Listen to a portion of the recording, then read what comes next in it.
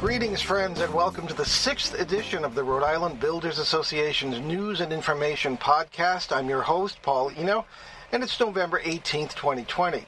My guest today is RIBA's Executive Officer, John Marcantonio. Good afternoon, John. Good afternoon, Paul. Thanks for having me again. Okay, today we'll talk about RIBA membership, and there's a lot more to that than meets the eye. Is that the case, John? Yeah, I think a lot of people in the construction industry don't necessarily know what that means. And so, I welcome the opportunity here with you to discuss a little more in detail as to what membership actually entails. Okay, very good. Now, let's begin with the pandemic issues. I mean, membership has been going up, and what has RIBA been doing to strengthen itself during the pandemic and to strengthen the membership? Yeah, so the pandemic's a great example of how an industry coming together, right, through its trade association can have one voice and how that voice can influence everyone's business practices. One of the primary things that the trade association has been doing since this thing started is actively negotiating and working with the state, its regulatory agencies, to provide protocols for our industry. I think the Builders Association, in conjunction with other construction-related trade associations, did an excellent job of communicating why we could stay open and showing how us staying open during the pandemic has benefited not only the economy, but the overall economic activity, I should say, of the state. We did so safely. We have done so safely, and have communicated those safety guidelines better than if we, say, for instance, weren't at the table. So, as an example, when it comes to the actual safety protocols, we were involved in trying to help the state understand the behaviors that are typical on our job sites, helped work through the idea that, like, say, for gloves weren't necessary in our industry, how we can handle hand washing and sanitization, how distancing, mask wearing, and all those things could be applied on a construction site, how the contact tracing could work or does work on a construction site, and did so, like I said, in a collaborative way with other trade associations in the construction industry. So it makes sense, say, for instance, to have certain rules applied in residential that might be slightly different than, say, on a heavy commercial job site. But either way, through it all, the trade association has been there, actively engaged in the process, and most companies have no idea that we're doing this for their benefit and the safety of all their employees. All right, well... And that strength, well, see, Paul, our ability to do that comes from a strong membership. And as RIBA approaches 1,000 member companies as its total membership, that strength, that ability to coordinate an industry, that ability to communicate to an industry as a partner with the state, is a primary function of our trade association in this type of circumstance. Well, when it comes to communication, obviously RIBA's had to shift over to virtual meetings and classes, things of that kind. How has that worked out for the members? Well, so we do a lot more than just advocate, without speaking to now, and that's kind of our political advocacy side, was where we would have been involved in negotiations. But all of our other activities, which basically makes up the other 80%, whether it be our information resources, our education programs, our workforce training programs, our safety programs, etc., yes, those all had to go virtual, and that was quite the adjustment. For a trade association that was set up for all in person, starting last March, we transitioned over to the Zoom platforms that a lot of companies had to obviously have used, but we did so very effectively. So the point now that all of our workforce training programs, all 6 or 7 training centers that we had before are active, and they're virtual. So all of our carpentry, trade training, electrical, plumbing, all those pre-apprenticeship programs we have are functional, and they're all being done on Zoom. And so is our contracted development program, which is the education resources for our member companies and anyone in the industry who wants to take those types of courses or development courses for both themselves and their employees. Those are all on Zoom. So, yeah, we made the transition, did it rather quickly, and it's been operating very well. However, we do look forward to getting back to in-person classes. I think we'll still operate some of these Zoom or virtual classes because it provides a lot of flexibility and allows for a greater participation. But we've done so, I think, rather well, Paul. So thanks for that question. Okay. Well, as editor of the monthly magazine, the Rhode Island Builder magazine, I talk to the members a lot, and I interview them for the member profile articles, which are very popular. And one of the most, praised member services that RIBA offers is simply being able to call up the phone, pick up the phone, and call Elise Geddes, the member service coordinator, or any of the other staff members. Can that still be done in the age of COVID? I know that the office is not open to the public, but what can people still pick up the phone and call all those great staff members? Well, certainly, Paul. That's what we've been able to do.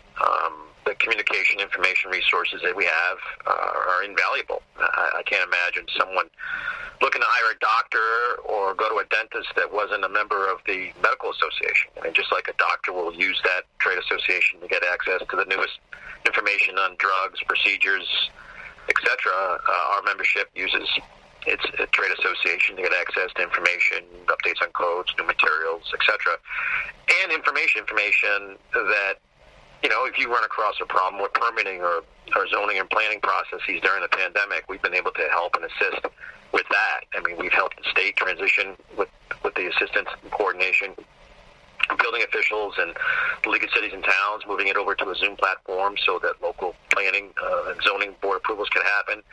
We've worked with the state building officials associations and the league and others to make sure inspection and permitting continue. All these things are still going on, and we take calls on those issues every day. Our staff is fully prepared to answer and assist with those questions. And if they can't get an answer, we will go out and try and find that answer. If we don't know the answer, we'll go out and try and find that answer. And we bat not 1,000%, but we do quite well in trying to collect the information and distribute that information out to people. So, yeah, bring it on is the message to folks. If there's something you do not know or want to know about, or having an issue or problem with something, you have access to me and any one of our members or staff, or even our officers and other members will help members. So, being involved in the trade association it's a huge advantage in the marketplace. And so folks who have access to this information tend to benefit more than those that don't. Okay. Since the pandemic began, John, is there a particular issue that stands out that members are calling RIBA for assistance with? Yeah, it's those 2 points I just brought up, Paul. It'd be, the permitting and inspection process and the planning and zoning process, approval processes. First couple months of the pandemic, a lot of towns shut down. There were no zoning or planning board meetings. A lot of projects were stopped. That got turned around rather quickly. I know it's not perfect now, but most cities and towns are providing those resources or those critical planning processes through Zoom. We had to help the state, collaborate with them on making some changes to executive orders, I should say, that would allow those things to take place virtually. And the permitting and inspection side, a lot of those town offices closed. The permitting or inspection had stopped. And, with the relationships we have with the building officials, et cetera, we've been able to get that back up and running with their help. They've been great. Our membership and most of the industry has been very cooperative and understanding with building officials. So those two issues were the primary need of assistance early on in the pandemic. And then subsequently from that time on, it's been individual companies having questions or concerns about protocols for, the safety protocols for COVID, or heaven forbid, if someone had an employee or a subcontractor who tested positive, how that gets handled. So, yeah, we do our best to connect them with the professionals at the state or whoever can best answer their circumstance. But those have been the primary pushes, concerns that have been pushed to us in the last couple of months. Okay. Another thing I hear a lot as far as services that members appreciate, of course, is the Builders Insurance Group, RIBA's subsidiary that offers insurance to anyone, but particularly contractors who may need certain types of coverage, that sort of thing. Has the service been affected at all, or the staffing, when it comes to the Builders Insurance Group, or BIG as we call it? No, Paul. There is not a single service at the trade association that's not available now that was available, before the pandemic started, including obviously our insurance agency, Builders Insurance Group, has has chugged along. It's a growing agency. Its ability and services grow every month. It's got an incredibly experienced staff. No interruptions at all on any of our business practices. Alterations, adjustments, but no interruptions, meaning there's been no halt to any of the services that we offer, any of the members or the industry. Okay, prognostication is difficult, of course, if not impossible, but there is talk now of a vaccine or two coming on the pike relatively soon. If you'd care to speculate, what are your hopes for RIBA in 2021 as far as getting back to normal and providing whatever needs to be provided? Well, I mean, it's not a big issue as to whether the trade association gets back to normal. I mean, we've made the adjustments and are functioning fine right now. I mean, we can't wait to get back in person. But for the general public in our industry to get back to a normal circumstance where they can meet and congregate and go about their merry way as if the pandemic didn't occur, I think you're looking at, from what I've been able to read and some of the meetings that I've been engaged in, listening to the folks who know this issue better than I communicate it, I think obviously there's a vaccine. It seems very effective.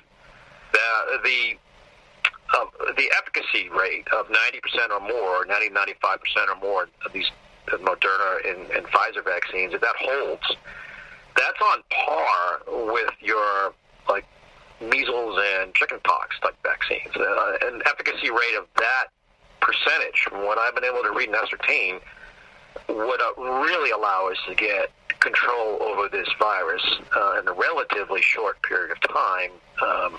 I'd say within the next year or so. If enough people can take the vaccine, you could get ahead of this thing pretty quickly. So it's going to be the distribution of that vaccine. At this point, that's going to be probably the critical path for us getting back to what we would call normal. Although I suspect that we'll still be living with masks and hesitation when it comes to this health issue in our economy for some time. But a 90% or more effective rate on a vaccine is extraordinary. If you had something that was 50% and 50% of your public took it, only 25% of that is actually effective. But if you have a 90% efficacy rate and you get 50% of the people to take it, then almost 50% of the people are now immune. That these are the big jumps, and if you can get 80% of the people to take it, 72% of the public's immune. So at some point that you get to herd immunity where the virus just doesn't have a place to go to replicate itself. So it's positive stuff. That percentage is the key part of this whole equation, and it looks very promising. Sounds good. The market has really gone to Pluto unexpectedly, and I've been talking with a lot of the supplier members in particular about this, and no one expected that to happen. And do you have a comment on how did that take RIBA by surprise? The demand that immediately resulted from people staying home, or were you ready for that? That's a great question, Paul. So perfect storm here. I think. Well, we know when the pandemic hit, most builders, suppliers, folks in the industry thought we were going back to a 2008 scenario. They thought housing would be devastated, just like it was back then. But the exact opposite occurred, and we now know how that happened. Is folks who were typically spending a lot of money on trips. Folks were spending money a lot on going out to eat. They started to spend their money now that they were home, adjusting to their new life at home. So the work-from-home folks needed an office space in their house. So that led to a lot of finished basements. You had parents who had elderly parents who no longer wanted to send them to a nursing home or to assisted living, who now said, well, we'll bring our parents here or keep them at our house. So you had the need for additions and remodels. You had people who generally were now working from home, had extra monies, who weren't laid off, and most folks who in that housing arena were able to work from home, and they had the extra dollars still coming in that they wanted to spend, and so they're remodeling kitchens, redoing those roof repairs, etc. And then on top of that, you had the low interest rates that got lower. You had the economic shift from people who said, all right, well, let's get out of these dense cities and buy housing People who were renting wanted to buy housing, so they get out of the congested rental setups. So you had a perfect storm set itself up for residential construction to take off, and of course, a lot of the suppliers and builders weren't expecting that. So, I mean, on the lumber supply side, the supply-demand thing was so bad there that, the cost of lumber went up over 150%. That's now starting to come back down, but it still has a ways to go. A lot of lumber mills shut down, and a lot of lumber suppliers stopped ordering in anticipation that they wouldn't be getting much in the way of orders, and the exact opposite happened. So how was RIBA prepared for that? Well, the Builders Association has positioned itself more strongly in the contractor development, education, and workforce training type of area. We really are a strong workforce training trade association. So the demand to retrain people who had lost their job in other areas, say hospitality or retail or whatever area they may have come from, they now, of course, wanted to get into a trade that was busy, that could provide a good future for them. And so our contractor training and our trade training has ballooned dramatically, exponentially. Instead of training a few hundred, I wouldn't expect if that grew. Well, we know it grew by a huge number. The number of people coming into the industry went from on average around 50 a month to well over 150 or so a month as far as new companies being started. And we don't see an end to that in the near future. I think housing will be affected in unique ways. Even after the pandemic ends, I think in people's minds, the work from home in some cases may be permanent. The kid home from college, working remotely, being educated remotely may be more of the norm. I think putting your parents in nursing homes or in assisted care may permanently lead to, folks wanting to have accessory dwellings or additions to their house. So I don't think this just goes back to the way it was. I think housing is going to be in demand, and changes in housing will be in demand for quite a period of time. And our industry is going to stay very strong, and we'll be able to employ quite a few people going forward. So, long-winded answer to a short question. But I think the trade association is well-positioned to help, and the industry is in a very good position. The only problem we have now is our inability to build to the demand as far as new housing goes. And that comes down to local planning, zoning, and state decisions on housing policy, which is still somewhat lacking. Well, you led right into my next question, John. Where does RIBA stand? Where does the industry stand as far as working with particularly local jurisdictions in easing up on unnecessary restrictions so that the housing supply can be increased, as has been called for not just by RIBA, but by Housing Works for Rhode Island and other advocacy groups.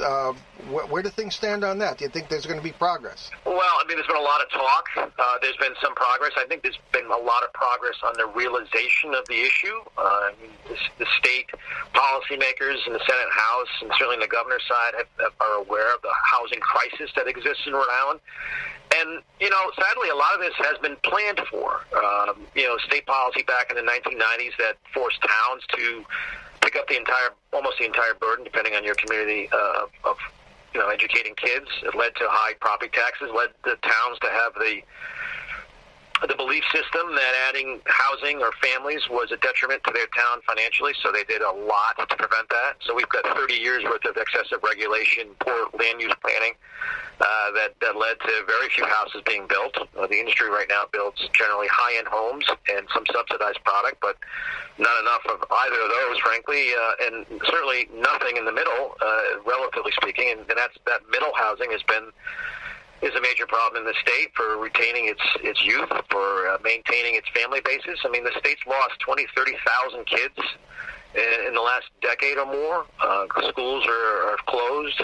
There's been consolidation of schools. Property taxes continue to go up, and the repetitive belief system continues to make it worse. So I think, Rhode Island understands now, policymakers understand now, that they have to do something to create incentives or relieve the burdens that are getting in the way of the towns allowing housing to be built. And I would say that the glass is half full on that, that there's a lot of momentum now to fix these issues. And we've been doing it, and we'll hope to do it in a collaborative way where energy, and environmental policies align with a future housing policy, and towns can develop or allowed to be developed the housing that the state needs to grow, at the same time doing it in a reasonable way that doesn't harm the environment. I mean, the solutions are there, the partnerships and relationships are there, the demand is certainly there. Now it just comes the political will to make it happen. And I'm hoping that the league, I should say the individual cities and towns that ultimately hold the control of land use policy, start to understand the dynamic, important role they play in solving this problem. And I hope that the state leaders who should, at this point, understand the issues that affect and how housing affects local communities, can start to change housing policies in the state, funding mechanisms, et cetera, to bring this problem to an end. It's housing in this pandemic. I think it's pretty obvious to a lot of people that housing has played a major role in it. Not only has it been affected by it, but when you have families unable to find housing that are congested and stuck in a small space, and you got multi-generational or multi-families with a lot of people in them, that leads to a more complicated issue when it comes to pandemics. Housing is now a bigger issue. I think the pandemic's put a magnifying glass on it, and I think now the policymakers realize they have to do something about it. Strangely, Paul, and you hear the passion of my voice on this, the industry has gotten blamed in the past for housing issues. We don't produce enough of this house, or things are too expensive because the industry is not producing it. Well, the industry only gets to produce what is planned for. So if your town plans for 5-acre zoning, or if your town, even in the denser areas, has densities that are very small, very light, that is what gets built.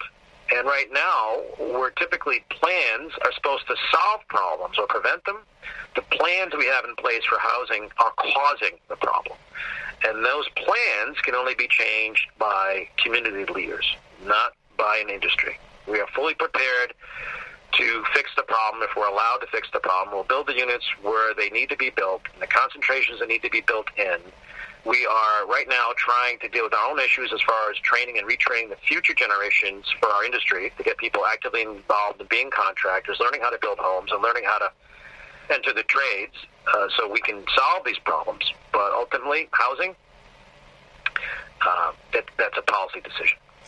The Rhode Island Builder for December, which just went to press, has an article that was very interesting to write. It had to do with the 2020 Housing Fact Book, which just came out a few months ago from the Housing Works for Rhode Island, and it echoes precisely what you just said. It points out some very sobering statistics, such as there are no towns in Rhode Island or cities where people making the average renter income can afford to rent.